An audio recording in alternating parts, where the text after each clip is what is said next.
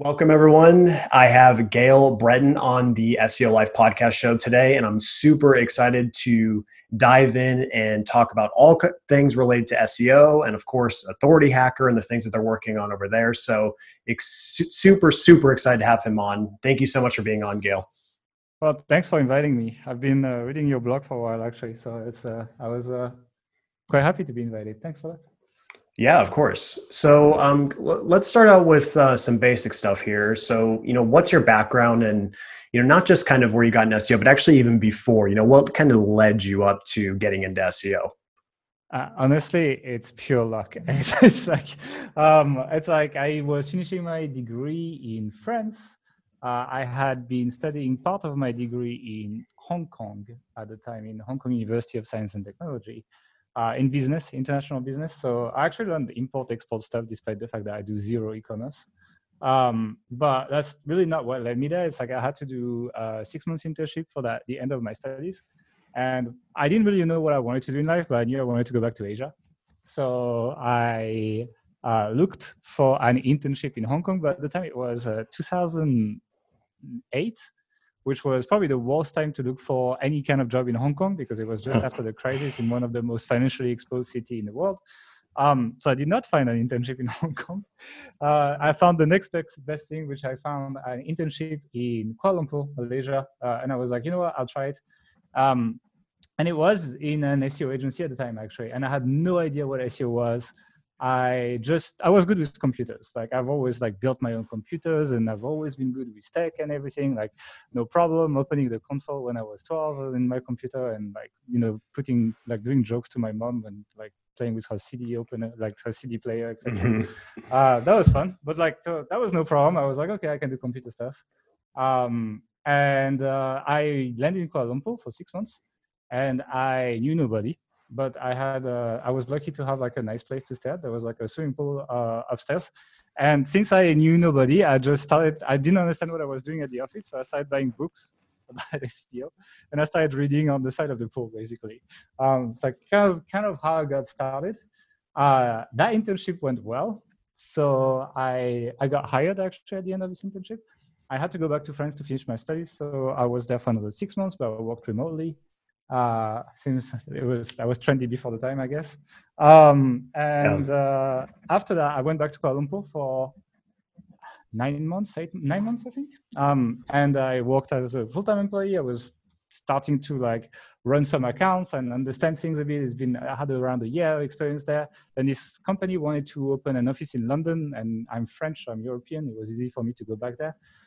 So I went to London to scout for an office for them and try to help out basically. But the problem is, I'll be completely honest with you, that as a fresh graduate, my life in Kuala Lumpur was amazing. I was able to have an apartment with a swimming pool, etc., save some money. It was great. But then when I moved to London, my salary got barely reevaluated. So I ended up with £3.50 per meal to eat. Otherwise, I was just losing money walking. Yeah. So that's what happened. So it's I still kept with this for a bit, but I was almost losing money, essentially waking up early in the morning and doing stuff.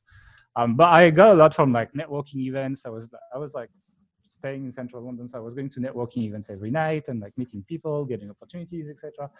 And the truth as well is that there was this agreement with the management on how campaigns should be run for SEO. As we talked in the pre-intro, how SEOs have different visions. I think maybe that was me developing my own vision, having a strong character, and starting to diverge from the main line of the company on how things should be run. Sure. So I ended up disagreeing with them, and we ended up starting our own agency with the guy who is still my business partner right now, Mark. We've been working together for 10 years now, actually. I met him in Kuala Lumpur. We met through common friends in Singapore when I was on my way to Kuala Lumpur, and and we got friends, and then we eventually started a company. He was a project manager, I was doing SEO, and I moved to Budapest at the time, where he was living, and I slept on his floor when we started our agency, and I was working on the same floor. I had about 700 euros left after spending most of my money in London, and I remember we bought SEO Power Suite because you could do the white labeled reports and so on. Sure. So we bought this to start the agency, and then we had almost no money left at the end. His parents had to pay for a deposit so that I can have a bed. So that's how it started. But long story short, the company went pretty well. After about 5 months, the agency was at maybe $35,000 to $40,000 a month recurring in clients. Sure. So we did a good job with sales. We ranked for some keywords, actually. We ranked number 1 for cheap SEO, which is a horrible keyword. Never ranked for that. But we did at the time. So we got some clients. It went well. This company went on to, I think we had like 30 to 35 employees. I don't remember. It's been a while now. But like 30 to 35 employees and like a big office in Budapest. So it got pretty big. We got clients like, I did SEO for Flippa, for 99 Designs. I worked with Expedia. I worked with Macy's. I work with like Nigel Lawson. She's like a celebrity chef in the UK as well. We worked with like some pretty big brands basically. It was interesting, right? Because it taught me that even simple tasks like updating title tags, right? It sounds simple, but when Expedia comes to you and is like, well, you just got to update title tags for this file, it dump you like a 100 megabits Excel file. Yeah. And then you open it and you're like, oh shit. And then there's like 100,000 title tags to update. And they're like, well, see you in 2 days. And like, okay, great. How are you going to do that? And it's like a whole challenge of like how, like using remote workers, mechanical Turks, having collaborative systems so that people can verify stuff. And so like a lot of like challenges, even around simple SEO tests that we discovered through work as an agency. And then the truth is we had a big discussion with Mark and we were like, we don't like having clients. We don't like, we like doing like cool advanced stuff, like this stuff I mentioned was cool. But the truth is when you have an agency, you're often just fixing very basic things for your clients or just spending your time trying to convince them to do these basic changes. And we were a bit tired of that. And so we decided to start taking some of the profit of the company and start our own sites just to see. And it went pretty well. And as it went pretty well, we decided that this is what we wanted to do long term. So we kind of like set things up and we ended up selling our agency and getting out of all of that. And it was just me and Mark again, starting fresh with a bit more cash in the bank than the first time. And then ever since then, we've been running our own web properties. And we run a website called Authority Hacker that essentially talks about that journey. So it's kind of like we have a podcast as well, and we have the blog. It's not as active now. It's going to come back a bit more later, but like where we just share our experiences running our own web properties and the services we've used and the good and the bad and the failures and all of that. And it seems like people have liked it quite a bit so far. And because people liked our process as well, we also have a course on Authority Hacker. There are 2 courses even that we sell to people who are interested, but there's a lot of free content. So yeah, that's it. That's how I got on this podcast, basically. Yeah. Well, that's there's a lot for me to unpack there. So thank you for sharing. So let's go back to when you were first getting started. So you said you read SEO books, and that was around 2008. So back then, there probably wasn't as much information about SEO as there is now. It was terrible. Yeah. So I'm assuming, how were those books? Did they actually help you? I mean, there was still like core principles, like search intent, for example, understanding what people want when they type something on Google. And it's like, I take that for granted now. I look at a query and I know exactly, or like if I want something, I know how to translate that into a query really, really well, But then I look at other people Googling and I'm like, you have no idea what you're doing. Of course. And so like there is some core principle and like just, clustering keywords into like multiple keywords into one page and things like that to like, focus on topics for pages and then track multiple keywords for one page, etc. So it was still basic, but there was still some value to it. But I mean, if I would not recommend to read these books today, basically. Yeah. So it taught you some foundational stuff that did actually help you long term. Exactly. I think it was called the Keyword Formula. The main book, like there was like a big one that I read, and it was called the Keyword Formula. And it's like I think that's the one I was mentioning about the search intent, etc. Don't buy it. No, did you get it from Amazon or like where did you even find it? I was in Malaysia. I just got it in the shop, man. Oh, you did? Okay. Okay. So then you and Mark started the agency. So that was around 2010 or so? Yeah. Okay, great. And so how did you guys get, you said you got some of these big clients. So what got you to that point where you could land those big ones? Honestly, it's all. I mean, the agency game is a networking game, right? It's like who you know, and most companies will pretend they're like looking for an SEO company, but it's usually the friend of a friend or something like that that ends up getting hired. So it's very much a networking game. Much more than when we started, though. We started by ranking for keywords, so we actually like practice what we preach. It was less competitive at the time, obviously. So it's like we did get some decent keywords. It's like and not again. I talk about search intent. We didn't get a search intent where we ranked for cheap SEO. Like we didn't understand who the hell we would get on the other Yeah, side. of course. Because otherwise we would never have done that. So I started understanding search intent at the time. I think I understand a bit better now. But yeah, we ranked for several keywords. We got some clients. We had a live chat on the site, and then people came. But these were mostly small businesses. I think when we started, we were selling our services at $600 a month or something. And then we made like a cheap link building package because at the time, obviously, you were using article networks and all of that. Like there was no Penguin, there was no Panda, there was none of that. It was just Sure. pretty gray hat. And we started expanding on the more expensive side of things and custom consulting. And then we had a friend that partnered with us that, was this networking guy, right? He would just go to these networking events every day and so on. One of the guys that I knew from London, actually. And he landed us a lot of clients from these things. And that's how we got started. Then it was reputation and getting to know people. Like, for example, how did we sign Macy's? We got Macy's through a PM on Wicked Fire. Wicked Fire was like a gray hat, pretty dodgy SEO forum at the time. I don't think it's active anymore. But yeah, that's how we got Macy's. And the funny thing is, I'm not American, right? So, and I had not been to the US at that point. So he's like, I'm working for Macy's and I need some help. We need some help with link building and outreach. And I'm like, okay, I'll check your website out. Because I didn't know what Macy's was, because it's like it doesn't exist outside the US. Yeah. And I realized after what I was doing with, obviously we did not do SEO for Macy's. We didn't do all SEO. We were helping the SEO department for some campaigns, But yeah, so I think it's very much of try to be everywhere, try to meet people and talk to people, even more than ranking for keywords, to be frank. Ranking for keywords became less and less of a thing as we were developing relationships. So it's pretty interesting how the SEO business is actually not SEO based for lead gen very often. Yeah, I know it's funny you say that because a lot of the biggest agencies where I am in St. Louis, most of them have virtually no online presence at all. So yeah, and they have a terrible website and everything, right? It's like, yeah, but they're masters in business development and sales. So that's I think, as SEOs, we get kind of wrapped up in this idea of ranking, but we forget that there's like other ways to grow businesses outside of ranking. Part of business, just one traffic source, and there's so many. I mean, even Facebook ads. I think you would probably be more successful with Facebook ads at SEO lead gen than you would be at SEO lead gen with SEO. Yeah, I totally agree with that. And I've actually, my website's been ranking for like St. Louis SEO company for literally since the day I started.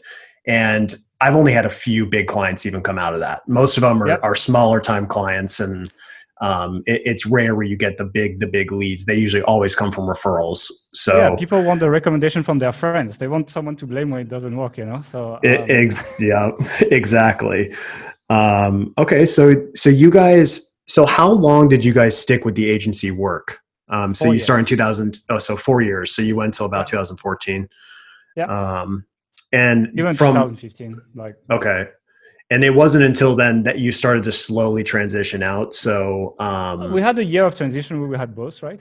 Where we were like, well, let's invest some of the profit into building our own properties and see where it's going, right? So I think we took 20% of the profit and we just were like, well, let's put it in web properties and then use it as a way to try new tactics that we can use for clients as well and try to be a little bit more edgy and not ask for permission and all that stuff. And that's what we did. But the thing is, we did quite well. And the rankings were going much faster than for our clients, surprisingly. Yeah. Not because we were doing a bad job for our clients, but because, we decided to change something. We did it. We didn't have to book a call, go on a call, talk to them, wait for them 2 weeks to think about it, then forget to reply. So you ping them and then maybe they say no. And then you have to get another call to convince them again. So it was much faster, basically. So that helped a lot, basically. Yeah. So you obviously you like that workflow much more, and that's why you stuck. You've been with that since. Um, Yeah. Now, let's say you were just starting today, or someone else was starting. You were giving them advice.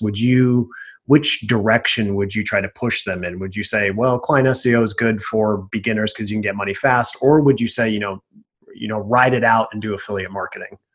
I feel marketing doesn't pay off right away, right? It's like if you need money Yeah, tomorrow, don't do affiliate marketing, because it's more of a long-term play. So it's like for us, it worked well because we had the agency, we had some cash, we were able.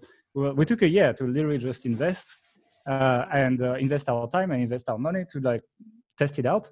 And even if it didn't work, well, we lost some profit, but it's like we still had a business to fall back on, etc. Right? So it's like as much as I like it, I also understand that it's not for everyone right now. That you need to put yourself in a situation where you can get it. And the truth, especially, is that now it's more competitive than when we started, and it's like everything. But if one thing that I like, if you're a beginner, is to pick, like, let's say you want to do affiliate marketing, but you can't afford it. You pick a part of the process and you make it as a service. And then what it allows you to do is to work on websites that will look like the sites that you'd like to own yourself. And that builds up your experience while you're paying the rent and the bills and all of that, and maybe saving some for your own projects later, right? So I like to stay as close as possible to what I am. So maybe I would not do a general SEO agency. Maybe I would be like, um, what could I could maybe, I mean, link building service is the most obvious. But even like, I don't know, a keyword research service. Like I'll find you like low hanging fruit keywords in your niche and you'll pay me. I'm not sure it's easy to sell, right? That's like, I haven't done the market research, but like, I'd be like, I'll sure. do that report and you'll pay me, $5 per keyword or something like that. But I'll really put the time into Ahrefs and all of that and spend hours digging the absolute best opportunities I can find for you. And Yeah, um, but then what it does is like people will send you their URLs. Maybe you'll be like, well, I need your analytics reports so that I can look at like what's working for you, all of that, etc. And you get all that knowledge while being paid. yeah, And then also you get to meet the people, right?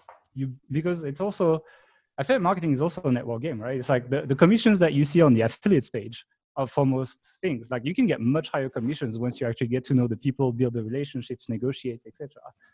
We had sometimes 3 to 4 times higher commissions than what was listed publicly just by building a relationship with the companies, the affiliate managers, etc. So, and the thing is, like, you're gonna work for people who know these people. So that's what I would recommend. So I think there is definitely a place that I don't regret having done service-based business initially. It gave me a lot of training. It allowed me to work on sites that are much bigger than the sites that we run today. I mean, we don't have a site like 99 Designs or Flippa or Expedia. So it was interesting. Developed our mind. So yeah, I think there's definitely a role for people who want to do services, and it's a great training role. yeah. And it's funny you say that because that's usually my recommendation for people when they're getting started. Obviously, I think that they should get results first and then take on clients, because that's the Yeah, ethical way to do it. I agree. But clients is just such a great way to get cash flow, which then you can reinvest that into whatever you want. And you're a perfect example of that. Yeah, I Um, think the getting result part though, that's why I said like focus on one tiny part of the process, not the whole thing, because getting results for clients that don't want to change their website, have shit code, run on weeks, like have a web dev that is fighting against you every time you're asking for something, and have a terrible design taste every time you want to build landing page together. It's quite difficult. yeah, However, building links, for example, is a lot less reliant on how compliant the clients are and the success is the link is built and it's a good link versus the site is up and the client's making more money. So you're taking a bit less responsibilities, but you're actually getting good at what you're doing. sure. Yeah. So let's dive into a little bit when you first started out these new websites when you were trying to get out of the agency life. What were those sites, and are they still around today, or did they end up going down? And what were the SEO tactics you were using back then that maybe you wouldn't use now? Yeah, okay. I mean, so at the time Penguin was passed, right, when we started site. So before Penguin, I had no remorse using Unique Article Wizard and Linkvana and Build My Rank and all these networks because that's what everyone was doing anyway.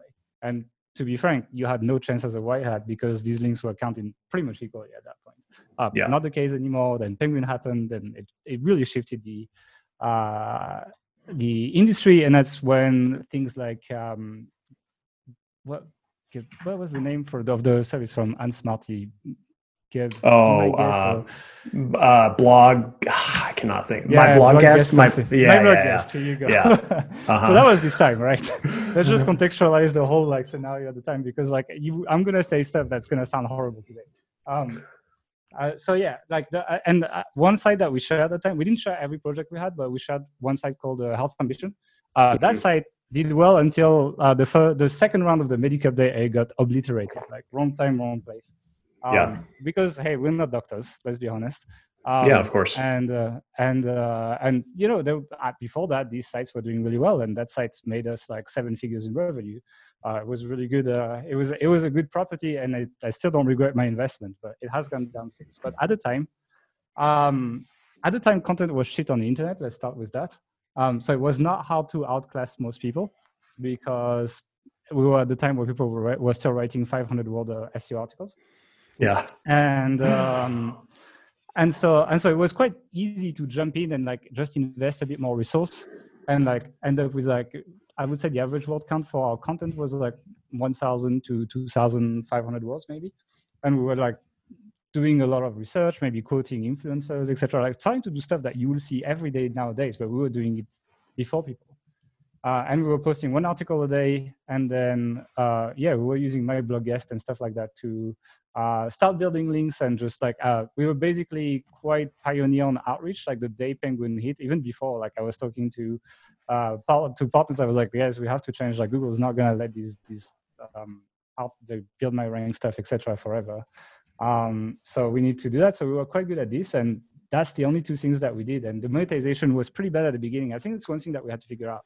We knew how to rank stuff, but we didn't know how to make money from it. And a lot of SEOs are like that. And so that's when we started learning about affiliate marketing. We got quite big on ClickBank, actually. Like we would like basically one of the first business models we had was write info content, catch emails with opt-in pop-ups, and then send a mix of new content that we publish, tips and tricks, and affiliate promos. And then the email list would make the money. So that was one of the first business models we did.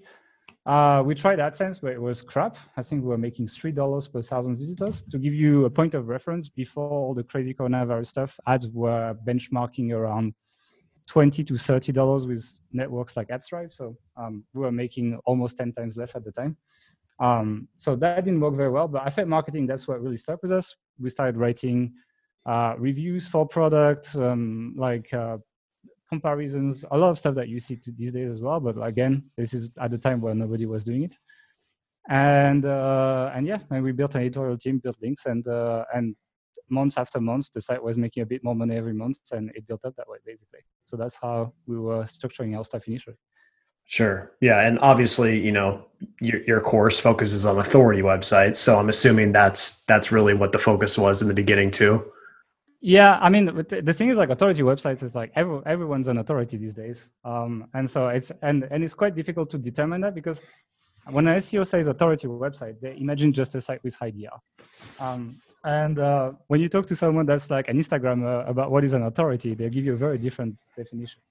So I think it's quite open to interpretation, and actually our own interpretation of that is changing quite a bit. We're kind of like. So we've started from what I call the opportunist internet marketer point of view, where we're really good at basically we can get into any niche and we could like just dig it and get some traffic, etc. The thing is, like, we're getting into a time now where Google is like rewarding experts, and overall just your ability to monetize is much more tied to your ability to connect with your audience rather than just ranking for the keyword. Like same on you, like you put a lot of effort on your blog posts, right? You don't just try to write them so they rank on Google. You write them so people engage with it and then consider buying your services or courses.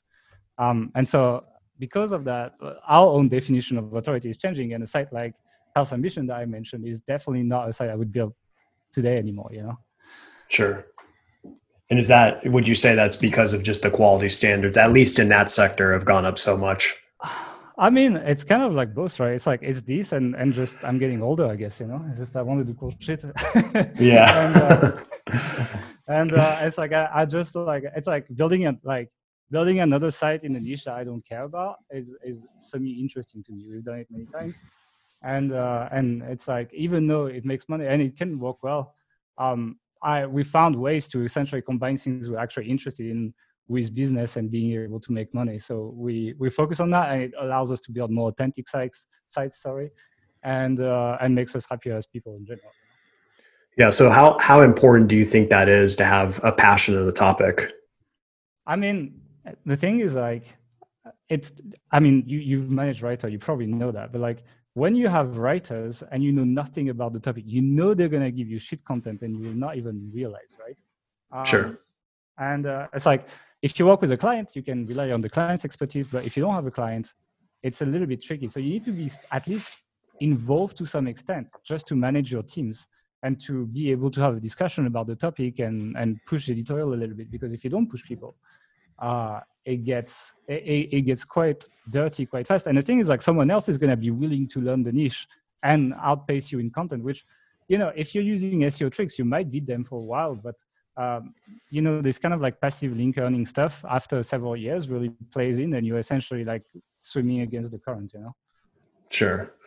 Yeah. So one thing I want to cover with you in particular, and because you do kind of push the authority type of website, and I know that's kind of an ambiguous term, but do you ever believe it's a good situation to do micro websites? And that could apply to on the national level micro websites, or even on the local level, because there's obviously a segment of our market that builds out these rank and rent type of websites on the local level, which are very micro.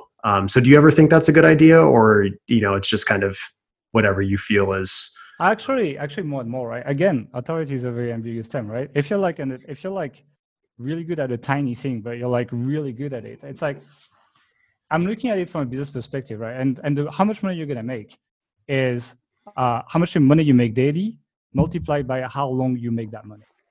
And these micro niche sites, what they allow you to do is not a lot of money daily, but you can hold these rankings forever. Like, I was looking at some micro niches recently, and like some sites are here for 10 years, right? So even if they don't make that much money, if you actually add up all the money they've made over the years, and they don't seem, this is not nearly as shaky when there's like a Google core update that just like literally goes and play bowling with your rankings. It's like, it's because there's no competition. Google has nobody else to put in this on these keywords, and Sure. And so you end up gaining stability, and it plays if you're trying to play the long-term game. And in terms of absolute money you make, I think it's a good value for your time, more and more. Actually, we used to be more broad.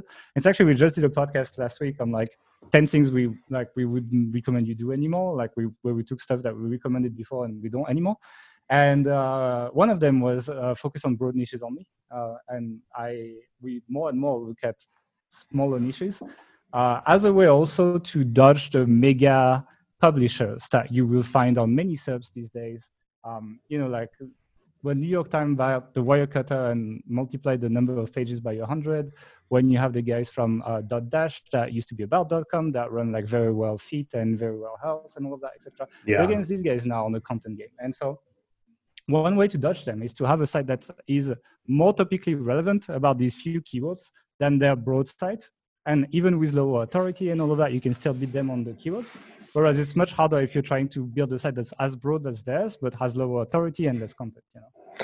Yeah, it's so funny the way the SEO industry swings on a pendulum. It's like for years it was all about the microsites and the EMDs, and then that got hammered, and then everyone switched to like huge authority sites, and now everyone's like, whoa, I don't want to get hit by these penalties anymore. Let's switch back. So I'm not even sure it's the penalties. It's just the big side. Like the publishing industry has evolved massively. There's a lot more corporate players on these subs that were nowhere to be found like 2 years ago. Yeah. And then, you mentioned Dot Dash, and I've just been studying their business model like crazy. And interesting, right? Yeah. They just have so many properties that are just destroying like everyone. You see how they split their sites as well? They started with very well health.com, and then they split it to very well fit and very well health, and then they split it again. So they kind of like took about.com, which was one domain, and they split it, and it doubles the traffic. They split it again, it doubles the traffic again, etc. And they're getting more and more niche themselves, actually. And it's quite interesting to see these big corporations to understand that level, that actually niching down gets you more traffic as well. And these guys do get it for sure. Yeah, and it's funny because about.com was like your ultimate authority website. They did Yeah. everything. So the fact that they're breaking it down shows that that's Yep. really the trend. It's also worrisome because obviously they have a lot of money that they can invest in these properties, Yeah. and when you look at their editorial standards, they're just through the roof.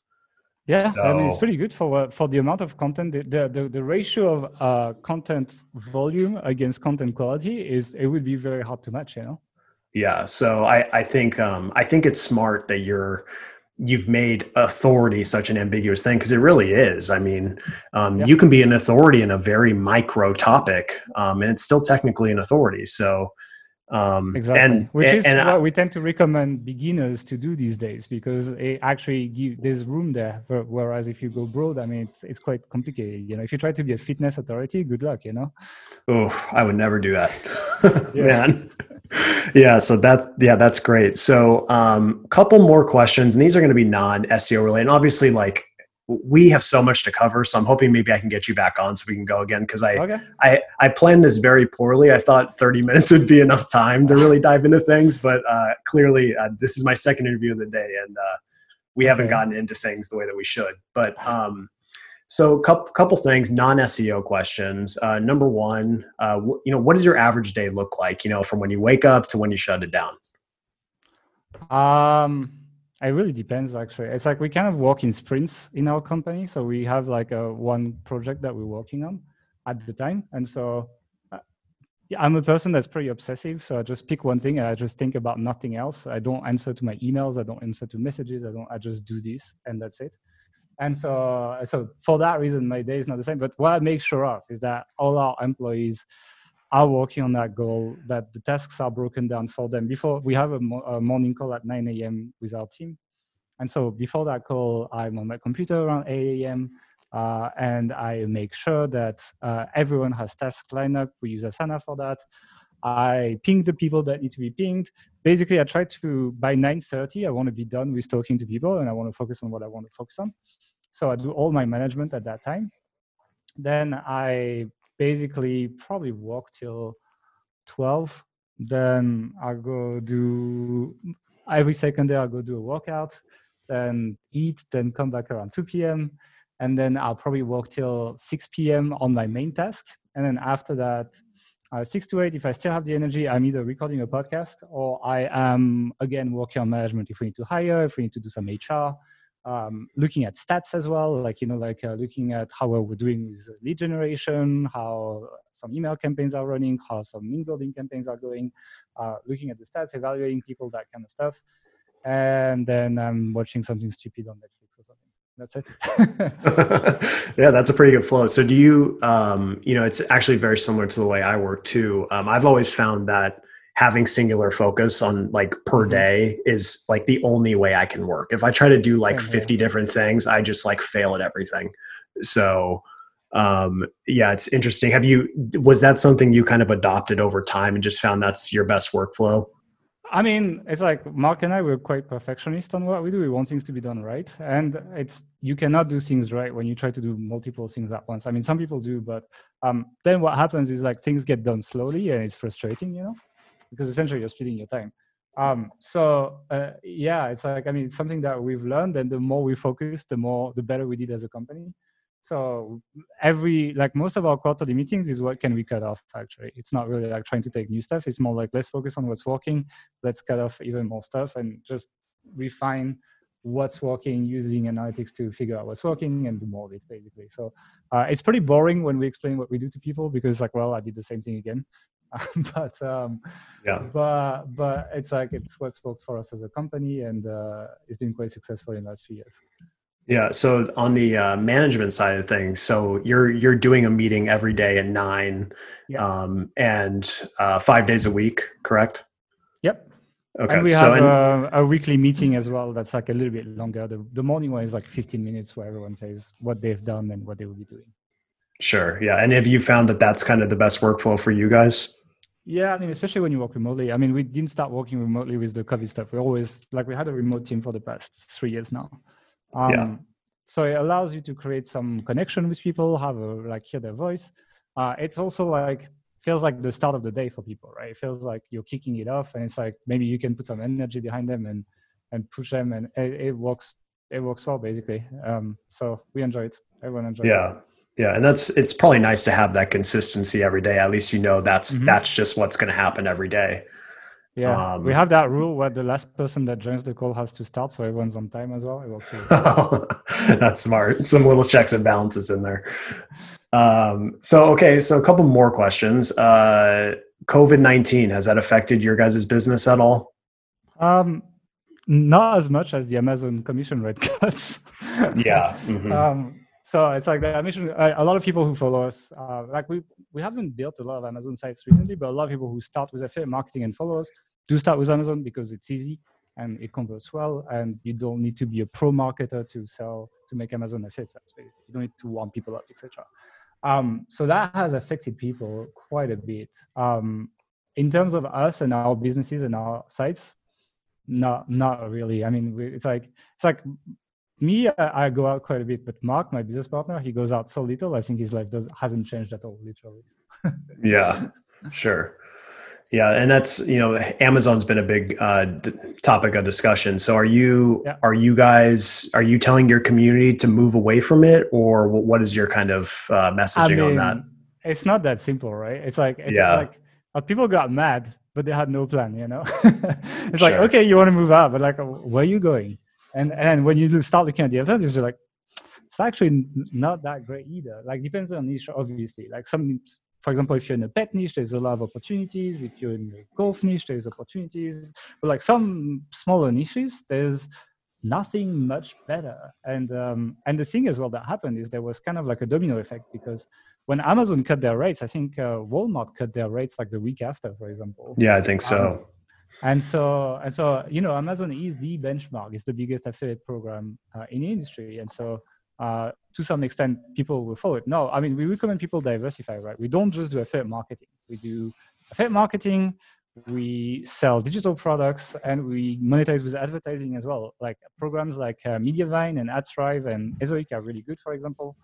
And they allow us to monetize informational content. The rates have gone down recently because, well, COVID-19, right? But the difference between ads and Amazon is that Amazon decides what the commission rate is, whereas ads are set by supply and demand, which hopefully will come back up at some point. So sure. We've always recommended people start with affiliate marketing, but develop into other ways. The problem is Amazon was so good that people were just sticking to Amazon, and that has hurt some people. Yeah. And it's, Amazon's been playing these games now for a few years. I mean, I remember I was just, the last interview I was on, I was saying how they cut the fees on technology-based things a while back. Yeah. And people were so mad about that, but then they stuck with them. And, that's going to continue to be the trend. I mean, there's no reason that they're not going to continue to just keep cutting commissions until it becomes almost pointless to even be an affiliate. I mean, it's more like a paid traffic game, right? It's like, Amazon on one side has like their AdWords account, and on the other side, they have their affiliate program, right? And they're looking at like how much do I make per sell, how much does it cost me, etc. The cost for our ads went down, and nobody could go into physical shops. Yeah. Should Amazon keep paying the same fees? Absolutely not, because even their AdWords was being charged less, Sure. So they're looking at all the numbers, and they were overpaying for the time. The thing is, if these things last, I believe that is going to change people's habits, and more people that used to not buy online will keep the habit of buying online. And so Amazon will be even more powerful, and as a result, probably not bring the rates back, Yeah. I don't think they're going to be getting any weaker through this whole thing. So they're doing just fine as a company. So okay, well, yeah. So I guess the last question for you would be, where can people go to follow you and learn more about you, learn about Authority Hacker and the courses you have? I mean, they can just go on, the best way is go on authorityhacker.com, and we have a free training there. So it's a webinar, there's a sales pitch at the end for the course. I'm not going to hide it. But before that, there's 2 hours of free content where we show exactly how we build our sites. So if people want to check that out, whether they buy the course or not, they get the value. We show the exact themes, the exact plugins, the setup, etc. So we share some revenue numbers, all of that. So you can check that out. If you're interested in the course, great. If not, I hope you enjoyed the webinar, Okay, great. Yeah, that's awesome. And once again, thank you so much for being on. And I definitely want to jump on again so we can dive into some of these topics a little bit deeper. Awesome. But Thanks yeah, for thank you having me. so. Yeah, of course.